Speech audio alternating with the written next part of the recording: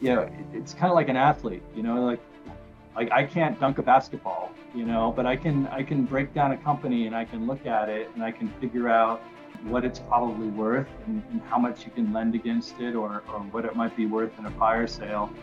Excellence, professionalism, innovation, and collegiality. These are the values the Sam M. Walton College of Business explores in education, business, and the lives of people we meet every day. I'm Matt Waller, Dean of the Walton College, and welcome to the Be Epic podcast. I have with me today Joshua Pack, who is co-chief executive officer and managing partner at Fortress. Joshua, thank you so much for joining me today. I really appreciate it. Thanks for having me. I'm glad to be here. So, Joshua, if you wouldn't mind, let's start with just a little bit of background on Fortress and maybe the three different business segments and how much assets are under management and the strategies of those segments. So Fortress is a global asset management firm. And we primarily focus on kind of debt and assets. So we're not like a long only, equity hedge fund or somebody that trades in commodities or someone that trades with other types of equity, type assets. At the end of the day, what we're focused on is debt and assets. And when we say assets, it could be a very kind of broad spectrum of different things. It could be a piece of real estate, or it could be a non-traditional type of asset like a piece of intellectual property or a receivable that's due from some sort of tort case, a law case, a litigation asset. So it's a very kind of broad spectrum when we talk about assets. But on the credit side, we do everything from making new loans to companies, and these companies may not have access to capital because of their size or because of their geography or because of where they are in their life cycle, either growing really, really fast or maybe they're in some sort of turmoil and shrinking. And so traditional capital providers aren't necessarily available to them. And then we also buy other pieces of debt on a secondary basis, either performing or non-performing loans. And in some cases, we put on our distressed debt hats and become very opportunistic in that regard as well. But the firm itself was founded in 1997 originally. It was a private equity firm that did kind of buyouts and things of that nature. And then in 2002, Peter Brigger, who was a partner at Goldman Sachs, left after the Goldman IPO. And Peter basically started Goldman's special situation group, which was a highly profitable business within Goldman for many, many years. When he left, he reconnected with some of his colleagues and started the credit arm of Fortress. And now when you look at Fortress, we manage almost 50 billion in total AUM, and the vast majority of that is now credit. So the credit business has really kind of eclipsed the private equity business. We have about 900 employees. We operate in 12 offices worldwide. Our primary focus is North America, Western and Southern Europe, Japan, and Australia. This is interesting. So you make loans. Let's take an example of this. And so I could imagine, if you're a traditional business that has real estate, like you own the lot, you own the building, you can get a bank loan. But Correct. if you are, say, a software as a service, you might be very profitable, but it's hard to get a loan from a traditional bank, I believe. Is that right? That's true. And the loan sizes that we look at is typically kind of 50 to 500 million. So we're dealing with businesses that I would say are kind of in the upper part of the middle market. Take for example, maybe it's a regional restaurant chain, that operates 500 units and generates $100 million a year of EBITDA on 1.5 billion of sales, that company might want a $400 million credit facility, either refinancing debt, funding capex projects, or maybe the sponsor, the ownership is taking a dividend or distribution or something, or maybe they're acquiring another business. That's kind of a typical business that we lend to. We're also very large players in the software space, healthcare companies. Energy is becoming a much bigger piece of our pie, particularly as other lenders in that space kind of retract from it because of ESG policies mainly. I would say that in the real estate part of the world, that has historically been a place that we haven't done a ton of lending when the markets are very normalized. But when you look at it today and the markets are very disrupted, we're getting much more active in that space. When you mentioned intellectual property, I immediately think of patents and copyrights and trademarks. Yes. We like all of those assets. We have businesses that will lend on those different properties, and we have businesses that will, in effect, buy those assets. And sometimes you're really not allowed to buy the assets, but you have to kind of buy the whole company in order to get to the assets. So that's kind of another piece of our business. But from IP, when you think about trademarks and brands, those are assets that we definitely like lending against because there's typically, pretty robust cash flow streams associated with them. So there's all kinds of licensing agreements and, take like a franchise, if you will, or like Circle K gas stations. They have a brand, they have a logo, and they license that out to thousands of different operators across the country. So you're getting a cash flow stream that's being paid by 5,000 independent operators that's contractually increasing over time. So it's a very robust and kind of powerful cash flow at the end of the day. And then you have things like intellectual property associated with patents. And if you're a startup business and you have some new technology and you have some great patent and you've been able to develop, or maybe you have a family of patents, accessing capital at that stage of growth is pretty difficult. There's the VC world, but that's come in a lot, particularly recently.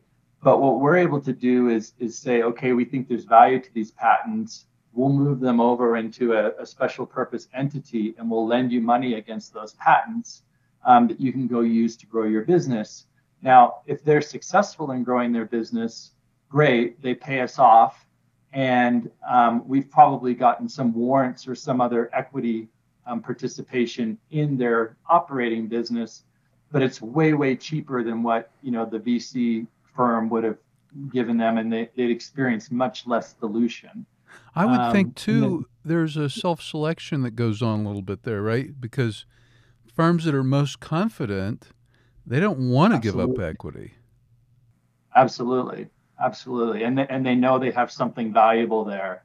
And then if the firm, heaven forbid, fails, then we kind of have this structure where we can just step in and kind of take over the patent. So, we'll just walk away with our collateral, and then we will figure out how to license that technology out.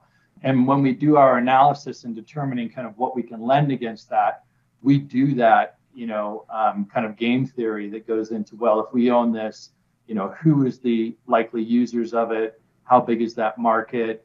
We might look at it and say, firm X, Y, and Z might be infringing on that patent and figure out an enforcement route against it. So there's all kinds of different, decision trees that you can take along the way to come up with determining the value of that piece of collateral. Well, I'm so glad that I'm talking to you about this. This is a different type of investment vehicle than I'm used to. Well, we have, so at Fortress, when we think about our business, kind of 50% of our business, I would say, is kind of standard lending, standard private credit. kind of standard stressed and distressed credit type activities. And then the other half of our business are kind of these niche and esoteric type of strategies that we've developed over the years. And typically we kind of grow them up inside the firm, add people over time. And the IP business is a big one. Our trademark and intellectual property associated with, film and associated with music is another one. We also have, I think, probably the largest litigation assets business on the planet, and that's kind of a growing field. There's a couple public companies that do it. One is out of the UK, but really, I think we're probably the largest. And there's all kinds of ways to monetize large kind of legal claims at the end of the day. If you're, for example, if you're a Fortune 100 company, you might have a few $1 billion of different kind of litigation claims coming on at any given moment in time. We can show up and actually potentially, give you 300 or 400 million of liquidity against that multi-billion-dollar pool after we've analyzed all of the claims. And so for the first time ever, the company can kind of accelerate, the cash flows that they get and actually take that investment into earnings. So it's a powerful tool from a treasury management perspective. And from our perspective, we're going to lend a couple $100 million. We're going to get a great pref return, maybe it's 12, 15%. And then we're going to participate in the ultimate resolution of that entire multi-billion-dollar litigation portfolio. So these end up being really, really great investments because the downside risk is so low and the upside is pretty dang high. We also do things where you have these really large law firms that are involved in these massive tort cases, whether it's talcum powder or Roundup or Johnson and Johnson or diesel emissions, and all of these big cases are in various stages of their life. Some have been settled already and they're just being signed off by the local states to come into agreement. Some of them are in the earlier stages and people are actually just collecting plaintiffs. But if a law firm has these huge pools, we can provide them with some capital today. Think of it as almost like a factoring of a receivable. You're making a determination of how good is that receivable, i.e. how good is that case, and then you come up with an advance rate against that. For some law firms, we will provide them with, a $50 million credit facility, and it will be secured by hundreds of millions of dollars of potential fee income that they're getting from these large tort claims. And they'll take that $50 million and they will use that to invest in acquiring new plaintiffs. So, for example, we are probably responsible for all of the commercials you see on TV for Camp Lejeune, because a lot of the law firms that we're involved with are collecting plaintiffs for the Camp Lejeune claims. And so we've provided them with a credit facility in order for them to go out and market that. But at the same time they're doing that piece of tort case, they also have these other large cases going on that are way more further developed in their life cycle. Fascinating. You've got the 3 different business segments. Are they separate funds for each of them? So we manage almost 3 dozen different funds. Okay. There's kind of, we always try to broadly categorize the different areas that we're investing in. Some are easily defined. So like if you take private credit, we have this, and this is where we're making par loans. We're making new loans to businesses on a senior secured basis. Typically, the first person in line in a business to get paid back.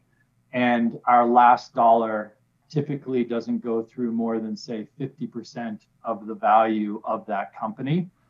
And so today, that's kind of a 10 11, maybe 12% unlevered yield that you're getting on that type of investment. And then we'll put a little leverage on it so that we can generate kind of a 15, 16% gross return to our investors. But what's nice about the private credit business is that it's senior in the capital structure, so there's a lot of wiggle room in case something goes wrong with the company. You're the first ones to get paid back, and you have typically floating rate type of structures. So in an environment like today where you have rising rates, it's a very attractive place to kind of hide out in order to earn a great current yield. Other, alternative asset managers, private credit businesses have experienced a lot of growth over the past 5 or 6 years. It's not growth for growth's sake. It's growth because traditional forms of credit have been retracting from the market overall. So private credit has kind of filled that void in basically kind of keeping the gears of the economy lubricated. Are your funds set up like what you would expect for an alternative investment, where you have LPs and a general partner? And Yeah, we have the majority of our funds are closed-end funds, so they have a life to them. So our private credit funds have a 6-year life. Our credit opportunities funds, where we do some of these more esoteric investments and more distressed types of investments, those have a 10-year life. And these funds, we aggregate kind of LP commitments, and then we as the GP manage the investment of that capital. We do have a couple of open-ended funds. One is called Drawbridge, which is our evergreen hedge fund. And then we have some other vehicles that we've been kind of in the process of developing both here and in Japan, which are going to be more the evergreen structure as well. Joshua, would you mind speaking to your investments and activity supply chain? Yeah, sure. I mean, most of our activity, and frankly, there has been a lot of activity, particularly over the past few years, with kind of the chaos that COVID created. But most of our activity is in shipping, and then also on the real estate side with respect to either kind of owning or in some cases actually building large distribution centers for the big guys out there. All the, if you think about the large e-commerce folks and some of the other people, we've done kind of build to suit programs with those groups to help them expand their logistics empire. People always ask me, like, well, why do they work with a group like Fortress? Aren't you expensive? And we're certainly not the cheapest cost of capital, but when you think about some of these integrated technology and logistics businesses, and where they spend a dollar, like is it better to trap a dollar in some bricks and mortar in concrete on an asset, or is it better to invest in a streaming platform business, or to take that dollar and invest it in some sort of cloud computing business or retail marketing business? And it ends up being that they'd much rather use that dollar and not invest it in a fixed asset. On the shipping side, shipping's a very dangerous place to invest. There's lots of people that have lost lots of money over the years, but we have some great relationships, and we've been very successful in kind of being able to buy shipping assets, and that's either dry goods and bulk shipping or even liquid container shipping, and then hopefully selling at the top. But we have a great track record in there. One of the really interesting deals that we've done recently, during the COVID crisis, we bought a bunch of wide body aircraft from a major airline that needed liquidity. So we bought about a dozen of those airplanes. At that point in time, the market for that was very, very low. Obviously, the airline industry was pretty much shut down. And what we could have done is kind of waited for the market to recover and then put those airplanes under lease. But what we're actually doing with them is we're converting them to cargo planes, which have significantly much more demand now. And what this has actually done is it's actually grown into a business for us where we are now converting other people's planes, not only our own, but other folks into cargo. This is such an interesting business, Fortress. Would you mind speaking a little bit to your career and how did you get here? I get asked a lot, what should people be doing or what's the career path and, of entering kind of the investment world. The straight answer is there isn't a clear delineated path. I mean, everybody has their own story. Just because you go to a great school and you do X, Y, and Z doesn't mean you're going to be successful. Starting off in life, I don't think anyone would have probably expected for me to be where I am. The short story is that I grew up in a military family. That was kind of the only direction that I had ever really thought about. I watched, Top Gun as an 11-year-old or 12-year-old, 50 times and figured I wanted to fly jet planes. So when I graduated high school, I went to the Air Force Academy. And after a period of time there, I decided that this isn't what I wanted to do. So I left there and I kind of bounced around for a while. I did kind of 4 schools in 5 years, and kind of had a midlife crisis at 21, 22 years old. And then when I finished school, I got a job. It was financial phone sales where you were trying to kind of convince companies to lease back their computer equipment and other things.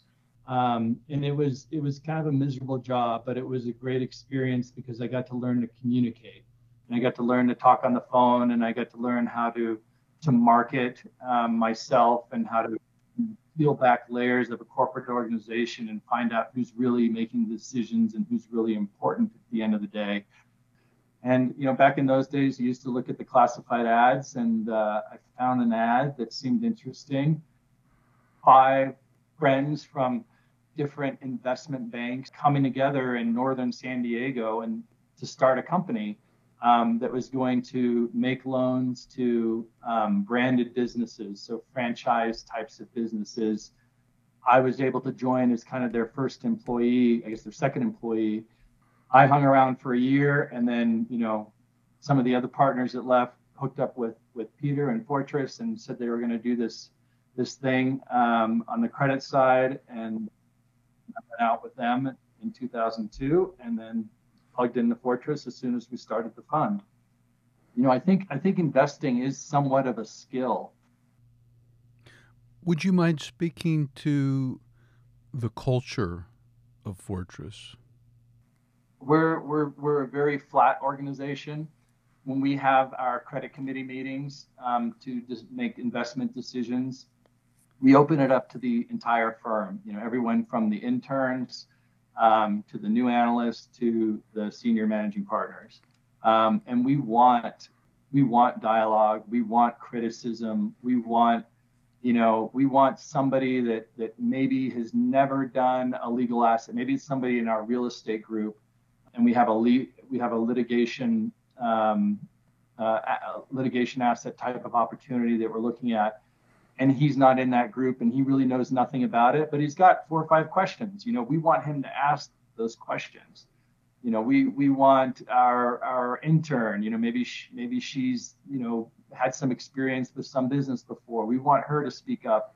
So we really like having this kind of open dialogue and an open kimono type of investment structure where it's very transparent and there's no real hierarchy about it. Everybody has a view and everybody's welcome to present an opinion. And then within the firm itself, these 25 different kind of businesses or platforms that we have that exist within Fortress, a lot of them are developed internally. Jack Newmark, who recently was appointed as a managing partner. He created our litigation finance business and our litigation assets business, and he did it over the past 12, 15 years, and now it's a it's a $3 to $4 billion platform within our company. Everybody at the firm too can see that maybe one day you can be CEO, or one day you can be running one of these platforms. So we like having that upward mobility within the organization. We tend to bring people in to the company when they're younger, when they're more junior, and kind of instill in them the Fortress DNA and kind of train them up. We haven't really had that much success bringing in senior folks from the outside unless there's a real specific kind of business need or somewhere where we just don't have any expertise. And frankly, we have a lot of tenure. The senior management team has been together for more than 15 years. Some of us have been together for 25 years. At the same time, you want to be in a place that you're having fun, that you're still finding interesting, and you're able to kind of, still get that buzz or still get that high off of going out and making a successful investment and seeing it come to fruition. Well, Joshua, this has been so interesting. Thank you so much for taking time to visit with us, and congratulations on your remarkable career. Well, thanks for having me. On behalf of the Sam M. Walton College of Business, I want to thank everyone for spending time with us for another engaging conversation. You can subscribe by going to your favorite podcast service and searching Be Epic, BEEPIC.